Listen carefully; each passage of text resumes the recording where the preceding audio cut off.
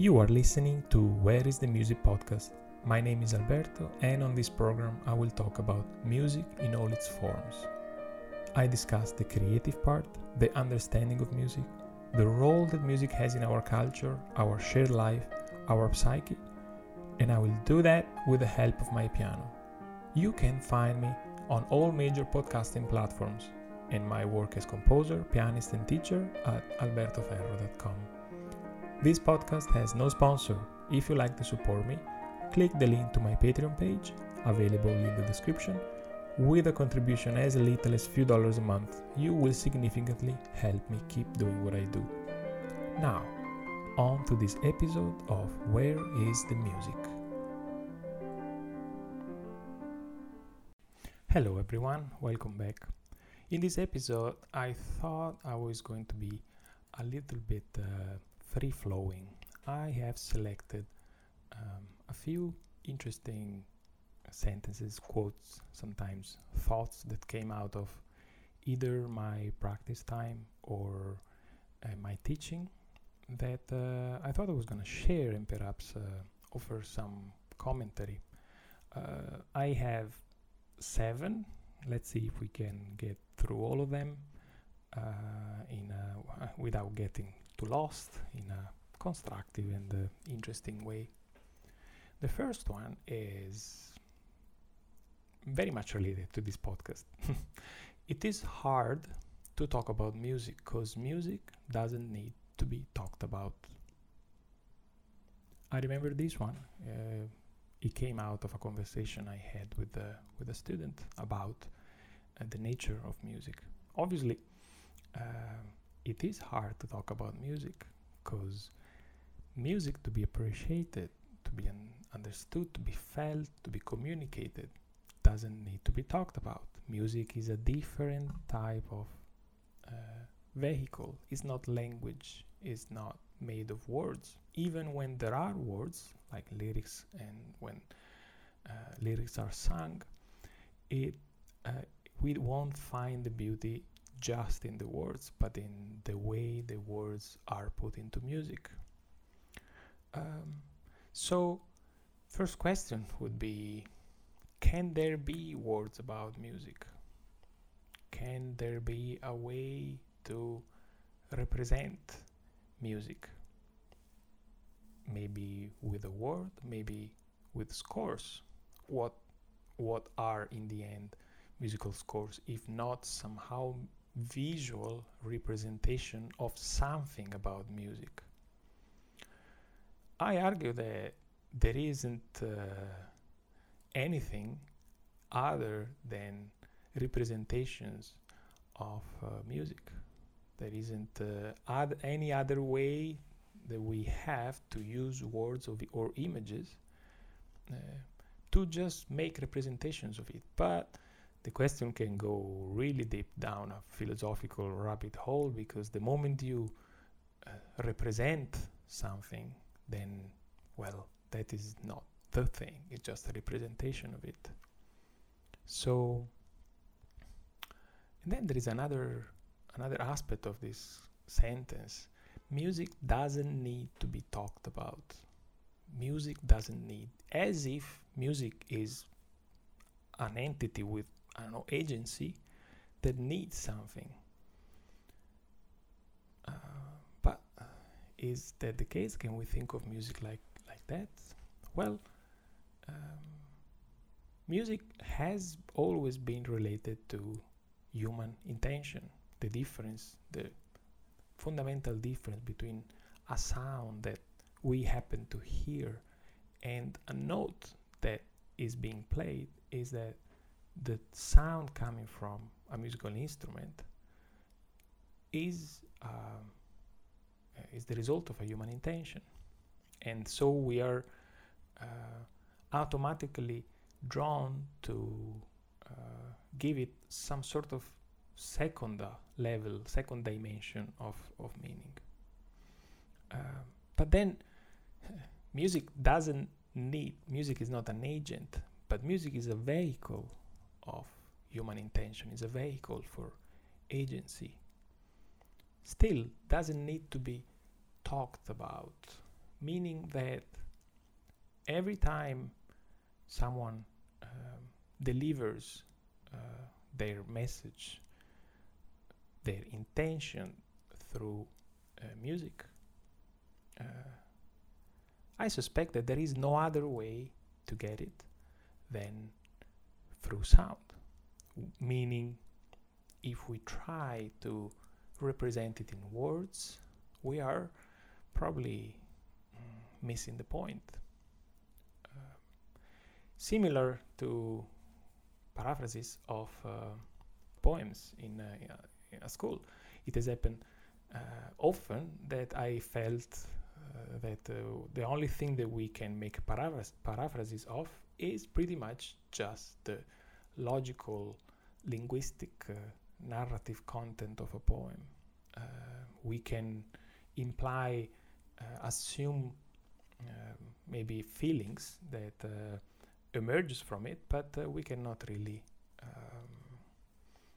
state them in words. And the moment we do, we are bound to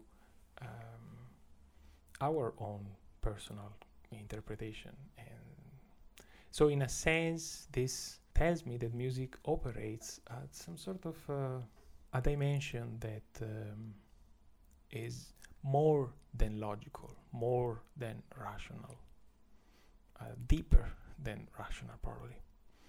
On this last topic, without getting lost in this very interesting, at least for me, deep point, I would mention a philosopher and psychanalyst, I think, recently has published quite important books. It's called Ian McGilchrist, and he describes the ways in which we pretty much operate in reality. We have two separate ways of attending reality. One is the detailed, operational, analytic, which is our ability to narrow down our attention, directing our attention to things so that we can operate properly, perhaps picking up a piece of food or playing a note on an instrument. And the exact opposite of narrowing down, which is opening up our attention to the surrounding,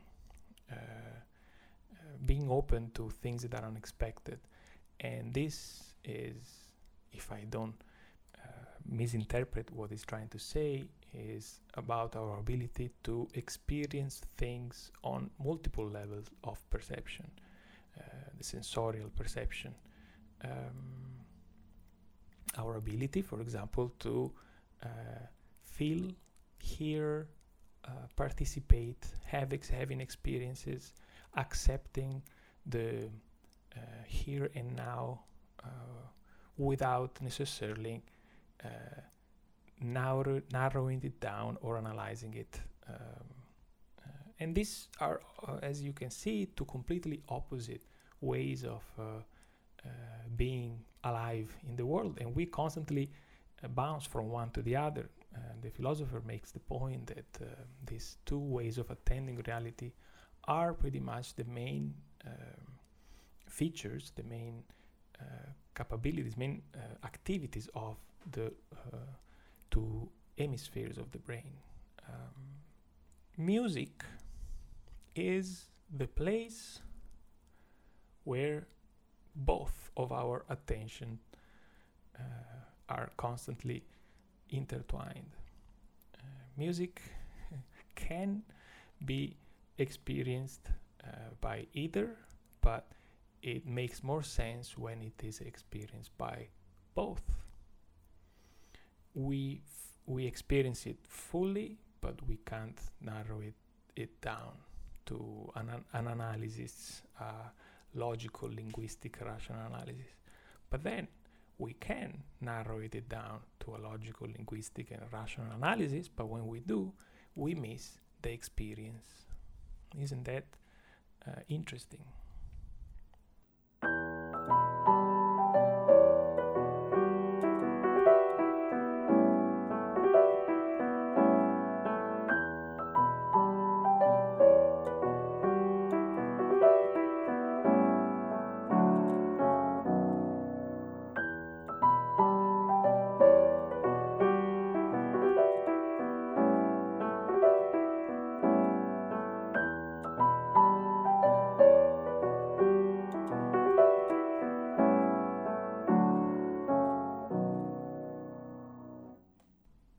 second thought that I wanted to share is this. I don't really recall where I heard that. I should start annotating sources. Music is the art of accepting the unfinished. Music is the art of accepting the unfinished.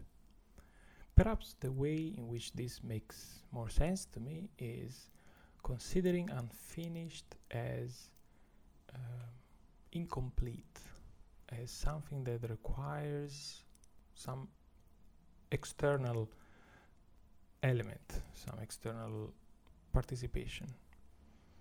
I'm thinking of two examples of art. Michelangelo's sculptures, the ones particularly of those slaves, warriors, men that seem to be coming out of stone. And the first thing that you will think if you've never seen before is that, well, these clearly look unfinished, but those were not unfinished for Michelangelo. He seemed to have willfully shown these figures coming out of raw rock. So we can debate or discuss for hours what this type of art means, but it's certainly it's an invitation for the viewer to finish the work in their mind and to question and to use their imagination to complete it. Where is it coming from? Where is it going? Why the conflict of coming out of raw form like stone? The other example is jazz, because a lot of time jazz improvisation is made of phrases that are unfinished, and they are left for the listener to be completed. Especially, the artist who probably embodied most this philosophy was certainly Miles Davis. It is not a chance that Miles Davis became the most, referenced jazz artist in the history of jazz. The type of improvisation that interacts with the listener is the one that is most meaningful for all the attendants of a jazz concert. And so an improviser who is able to suggest something, a melody, to an idea to their listener, and allowing their listener to develop it in their own imagination, and creating a sort of constant interplay with them, a game. This is the way I think of when I think of music as unfinished. But then there is another aspect of this phrase, which is the art of accepting the unfinished. Is not just we have to accept it, but is the art of accepting. So possibly it has to do with the practical aspect of music making, which is, if you've ever tried, seems to be an impossible work to complete, a never-ending path of learning, of improving, of refinement. There isn't a moment in which you say, all right, I got it, now I learned it, now I know how to do it. We can refine it forever. It will always be, or at least feel, unfinished. So it is a path to patience and acceptance.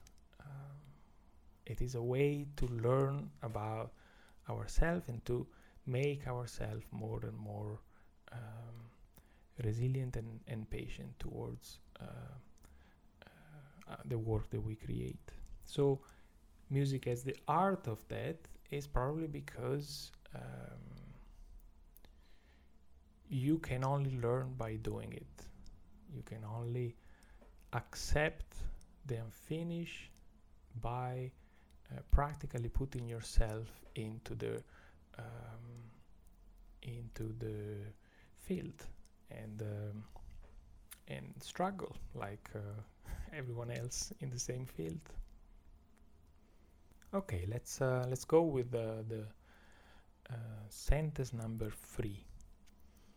If artistic ideas spring from the unconscious and are created with the body, then music represents a perfect alignment between body and mind. This needs a bit of unpacking. If artistic ideas spring from the unconscious, we might not be all agree with this, but by artistic ideas I mean the general place in where ideas come from. It's either our brain, our inspiration, our whenever we have motivation to sit at the piano or your instrument, or even if you are a painter, a drawer, or a artistic creator of any type, you sometimes experience some ideas working through you, and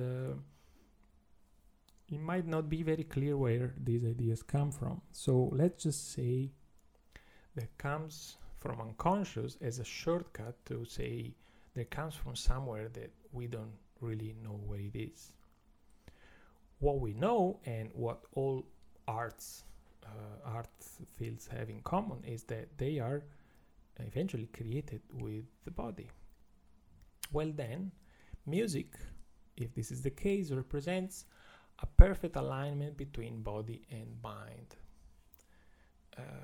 Alignment in the here and now of body and mind. I argue that there will be no music without this kind of alignment. There will be no chance for us to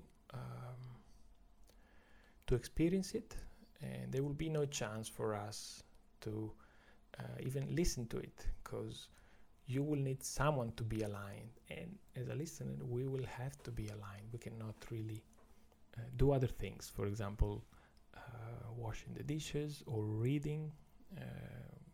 There will be a partial experience of music. The only other art for which I would say this is likely, this is possible, is ballet, dancing. It seems that body and mind needs a perfect alignment for the expression in ballet to happen. Of course, there is more to that. It's body, mind, and I would say intention, a sense of personal, individual agency that needs to come in for music to happen. But in general, body and mind first needs to be in perfect alignment. And before we run into misunderstanding, I don't imply that music is because of this reason a higher level of art. Not at all. Actually, if you think about it, even a painter needs his or her gesture on the canvas to be perfectly aligned with their intention, with their ideas. So obviously an artist, and I suspect this is the case for every art, an artist needs to create in a dimension of alignment. But a painter just needs to do it once, and that performance is gone, while the painting stays. That alignment doesn't need to be reproduced anymore, but the painting stays, and the painting will be the one that will be experienced at a later time by the viewer. While for the music, without that actual practical state of alignment, there won't be any music.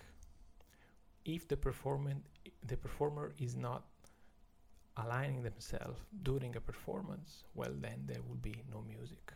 This is the only way in which I think music somehow occupies a slightly different place within the arts.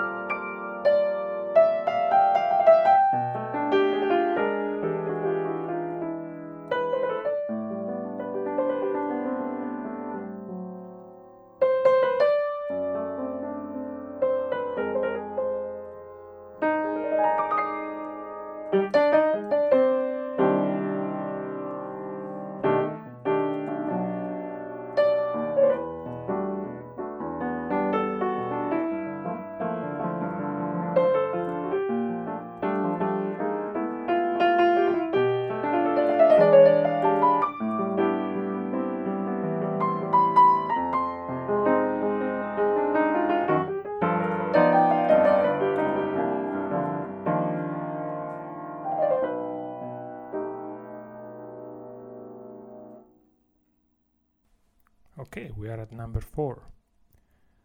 This is about honesty as a performer.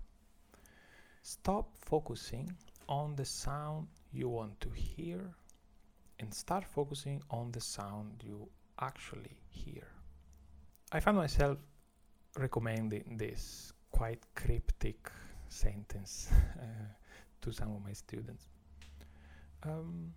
This ties in with the dimension of the things that we want to get from the music we play rather than the things we are getting from the music we make. It's like very often students, even myself actually, when I practice, I focus on the type of things that I want to deliver, that I want to communicate, rather than what I'm actually communicating. This is something that I investigate a bit longer length on my blog. It's an item called what does it mean to hear? You can find it on my website albertoferro.com, and it basically relates with our ability to hear. Hearing is obviously a very complex thing, and we tend to think we are able to hear what needs to be heard, at least in music. But the study of music, the study of the practice of music shows,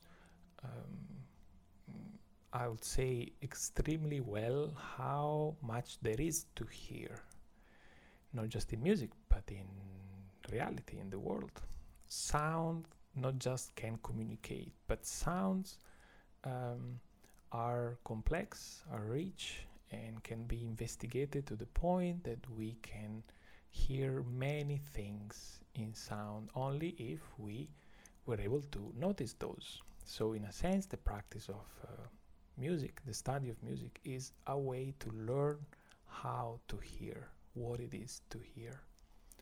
And very often when we practice, for example, for a performance or an exam, we practice our piece to the highest level of proficiency, maybe even perfection. We tend to idealize very much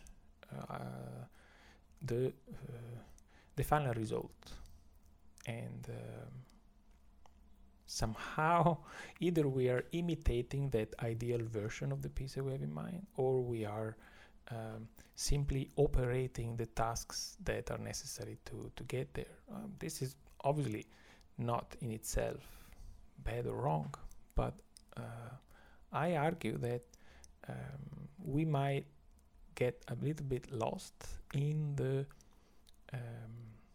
moment, in the sense we are not paying as much attention to what exactly what type of sounds we are creating, because we are focused on the type of sound that we want to create. So, for example, only today I was in class with a student, quite an advanced student, and he brought quite a complicated romantic piece of music which was practiced at a quite a high level of detail. Everything was studied with accuracy, and was very precise, it was very musical, and there was no real issue practically, technically, or I would say even musically. The phrases were there, the dynamics were there, but I had the sense that the sound that he was making was not communicating as much as he wanted to, getting lost into the details, into let's say the desire of playing accurately and perfectly, which is obviously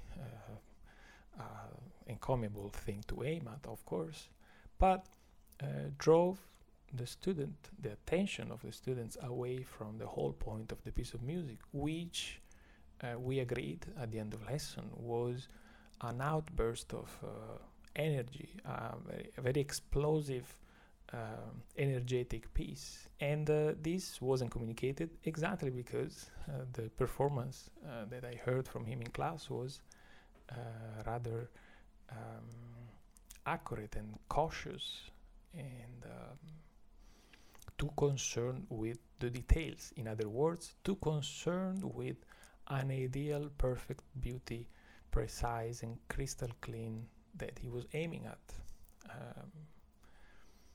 So do you see the point? He wasn't focusing enough on the sound that he was creating, because if he would have noticed, he would have probably agreed with me that it sounds cautious and not exciting, while the reason why he chose the piece is exactly to sound exciting and energetic, and so this is quite common, of course, at any level, but it's very good to have an ideal version to aim at, to imitate, but too often we get lost in it, and we are not paying 100% attention at the sound that we are creating here right now with my instrument.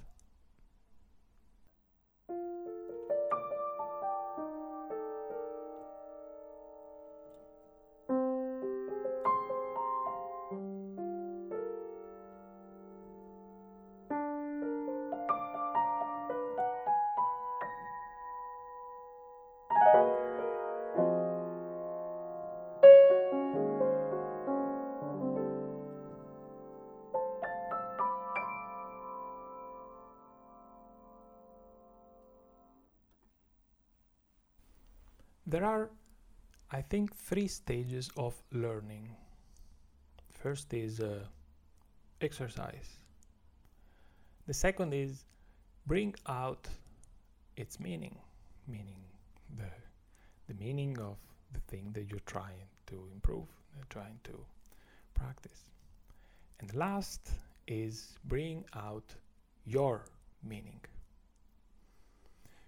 This thought came after a few years of accompanying ballet classes with the piano, particularly with regards to the way a ballet class is structured. Typically, you have 2 very separated phases, the center and the bar, and in which you will see the center is usually a moment in which people, dancers, warm up and get in tune somehow, get their body awakens, and they start aligning themselves, their intention, their gestures and their movements. And the second part, of course, after it, the center, which is the place, the moment where the practice and the exercise they have done earlier becomes an actual moment of expression. So expression, full expression, is the goal of the ending part of class. At least is what I could gather with my musician look from behind the piano. But I mentioned earlier there are three phases, three stages of learning, and I would say with this analogy of the ballet class, that there is a third initial phase of it right before the class starts. Usually dancers take at least 10-15 minutes to warm up, to do some stretching, to just do the minimum operations to wake up their body before the class starts. These three phases kind of overlap.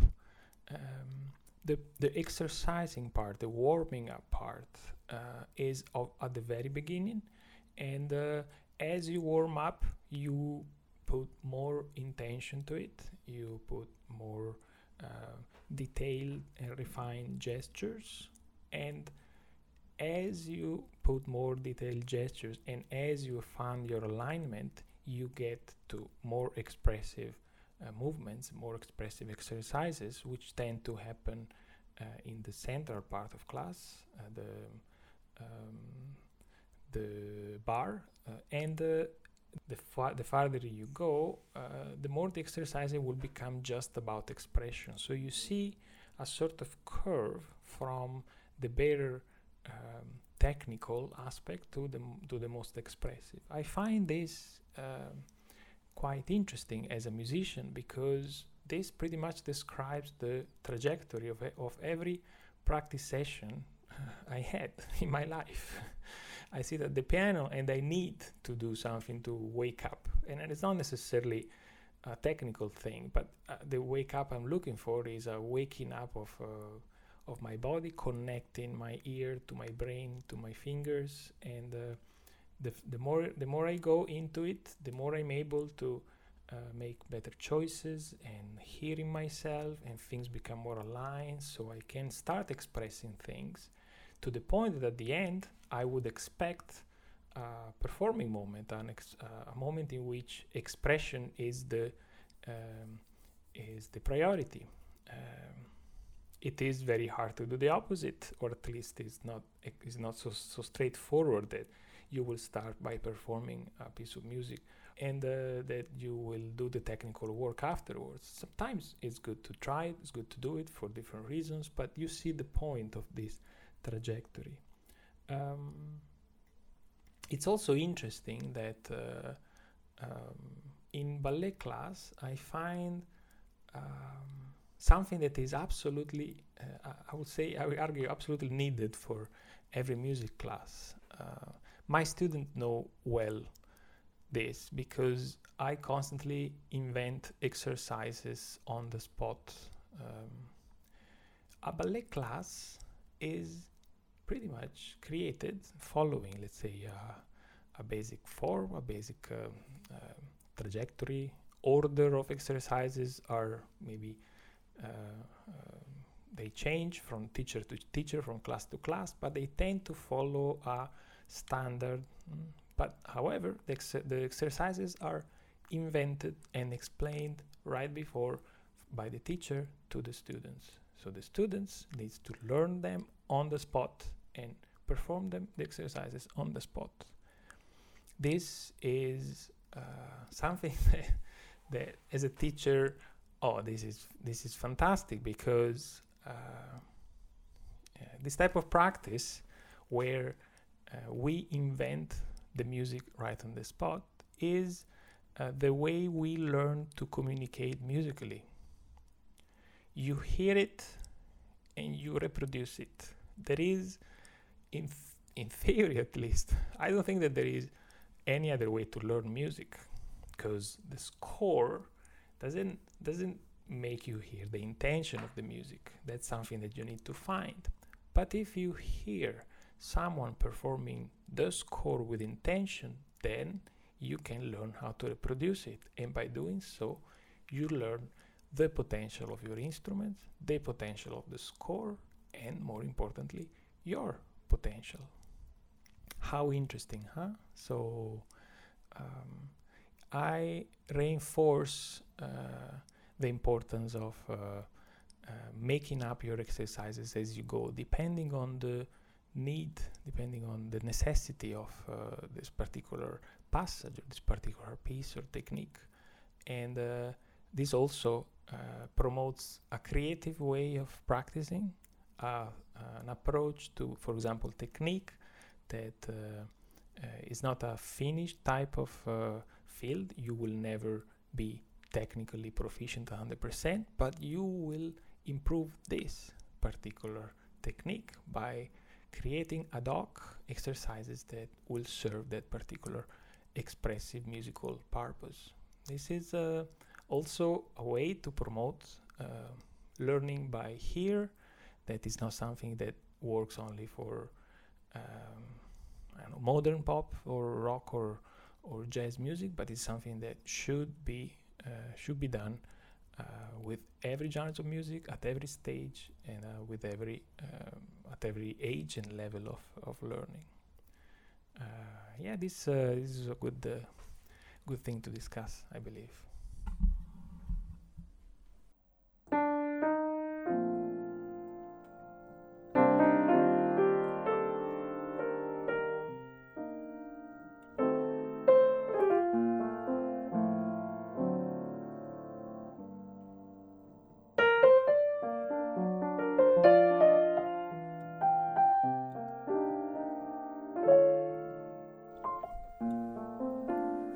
We only have 2 left, so let's see if we can do them. So,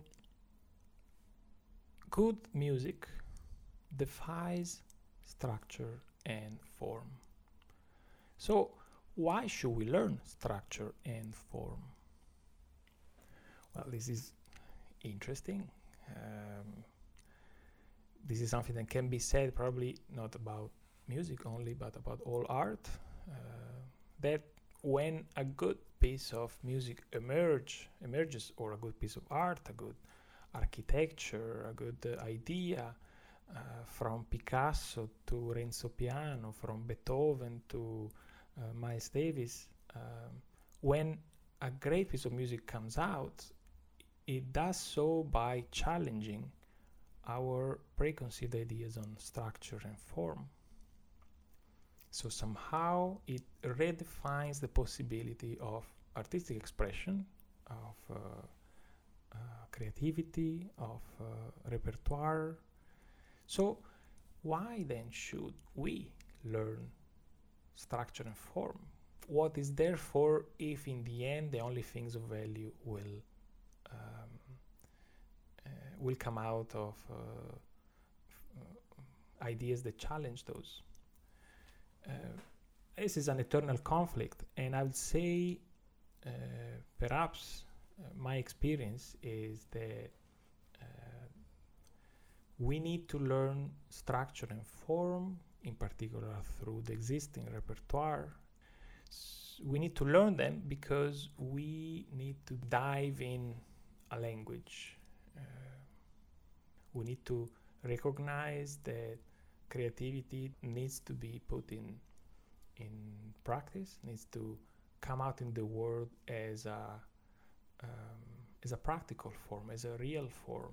So when we learn about the existing structure and form, the repertoire, perhaps the classics, the romantics, or the whatever, we learn how creative ideas has been shaped, has been somehow ruled within the constraint of the time, the constraint that the creators have put to themselves.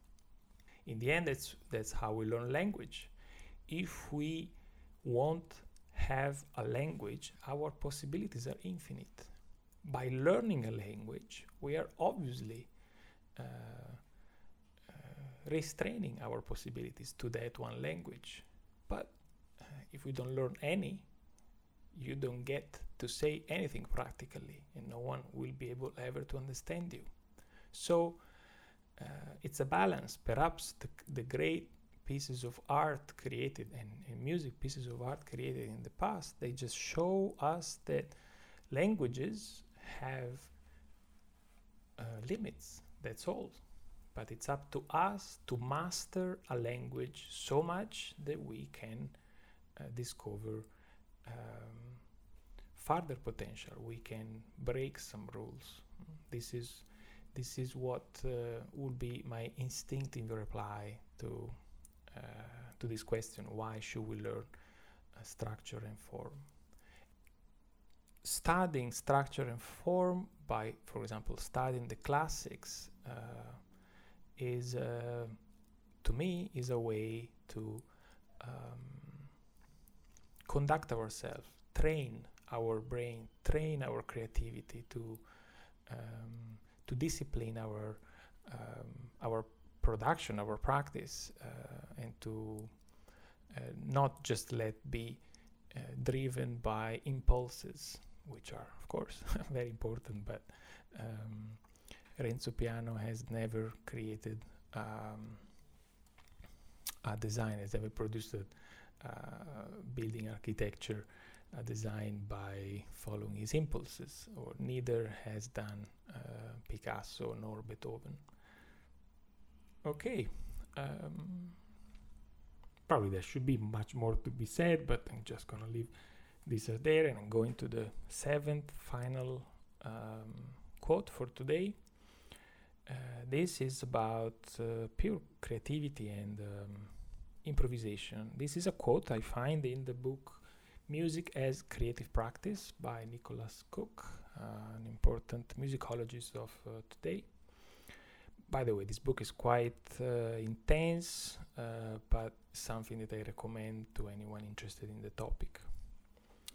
He says, quote, "Real-time decision-making is inherently improvisatory, so that all performances, even of canonic works played from the score, are, in a real sense, acts of improvisation, just as the multiple small decisions involved in notated arrangement might be seen as improvisations on paper. And the same is true of everyday human existence. As Tim Ingold and Elizabeth Hallam write, which are other two musicologists, improvisation and creativity are intrinsic to the very processes of social and cultural life." I'm gonna read it again. Real-time decision-making is inherently improvisatory, so that all performances, even the canonic works played from the score, are in a real sense acts of improvisation, just as the multiple small decisions involved in notated arrangements might be seen as improvisations on paper. And the same is true of everyday human existence. As Tim Ingold and Elizabeth Hallam write, improvisation and creativity are intrinsic to the very processes of social and cultural life.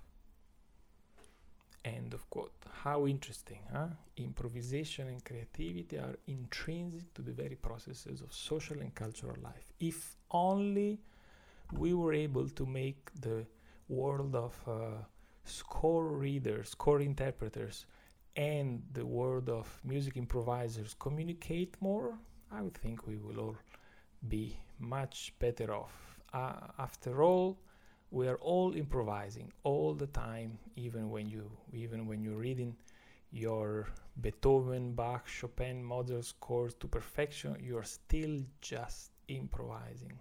How interesting it is. All right, I'm gonna leave you with this, and I look forward to our next episode of Where is the Music?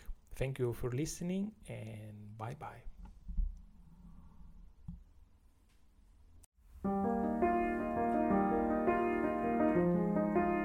Thanks for listening to Where is the Music podcast. If you enjoyed this episode, look up for others. I made a few.